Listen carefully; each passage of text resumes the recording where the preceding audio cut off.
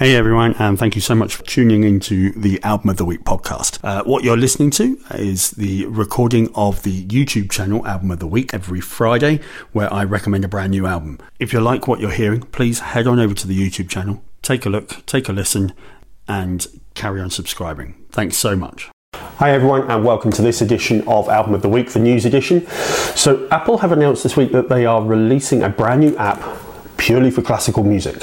So let's find out what that's all about.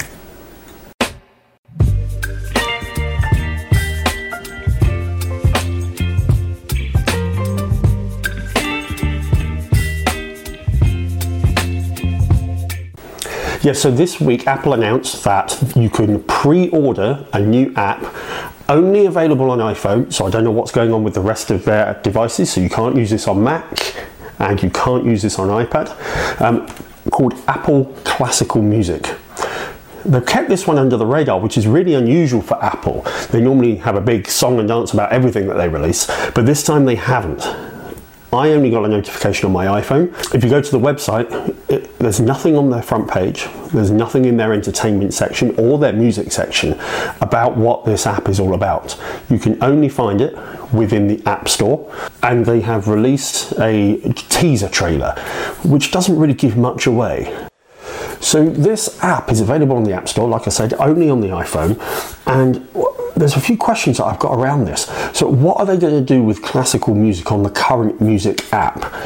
There isn't a great deal on there as there is at the moment. So are they going to keep that selection on there and then just start a whole fresh creation on the new app? Or are they just going to remove all classical music off of the old music app, so you have to download the classical music app in order to get it? So it's not a new subscription. It's included with your Apple iTunes subscription, so you don't have to pay anything extra for it, which is again unusual for Apple. They like to charge you for everything. And of course, there's other questions around what they're going to do with this app. How does it work with some of the smart speakers? So for instance, if you're running an Amazon Alexa device, you normally have to have a skill in order to use the Apple Music selection. So they're going to have to release another skill in order to use this new app on there as well. So the quality of the music is going to be greatly improved over what a lot of the other digital services are offering. So this is going to be lossless quality. It's going to have Dolby Atmos with spatial audio. And so you're really going to be able to fine tune and listen to all the nuances of this classical music pieces, which is going to be fantastic. One thing that they're boasting about is the fact that this is going to have 5 million tracks on it, and it's not just going to be the classical masterpieces, it's going to be new releases as well. So that's going to be fantastic to see how much new music is going to come to this service. Is that the metadata on all of these tracks is going to be up to date. So instead of just looking for your favorite artist, you're also going to be able to search by orchestra and conductor and some of the other really specific items that you would want to search for within classical music genre. So as far as I can tell, there's only 2 drawbacks on this at the moment. So it's not available on Android, even though the traditional Apple Music service is. You can't use it on any of your other devices, so you can't use it on an iPad, you can't use it on your Mac desktop, which is a real downside for me, because when you're sitting there and you're working and you want to listen to music, quite often you have your Apple Music open, especially if you're working on a Mac. That's quite. I hope they bring this service to those other devices soon, so that you can really utilize that service whenever you're doing work on your machine. The other thing that they've said that it's not going to be available on the Apple Music voice plan. Personally, I don't use it. I very rarely use the voice to find and search for music. So if you are an Apple Voice subscriber, I'm afraid you're not going to be able to have access to this service. So let me know what you think of this service. If you are a classical music fan and you've been put off by many of the digital streaming services that don't really offer what you want, will this change your mind? Will this make you actually now become an Apple Music subscriber because you want to be able to have access to all of this wonderful music within your collection?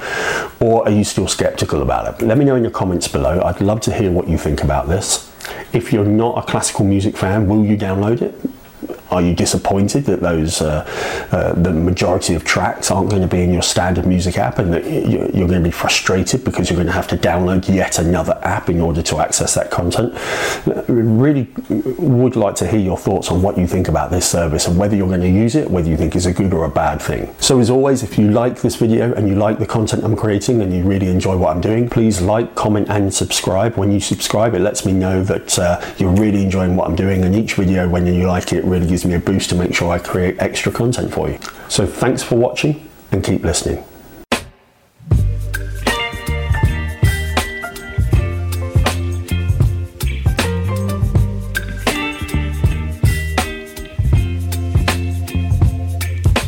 Thank you to the podcast crew for taking the time out of your day to listen to the album of the week. Tell your friends, tell your family, tell your loved ones, heck, even tell the people that you don't really like.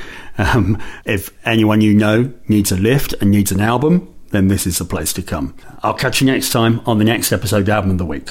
Till then, bye-bye.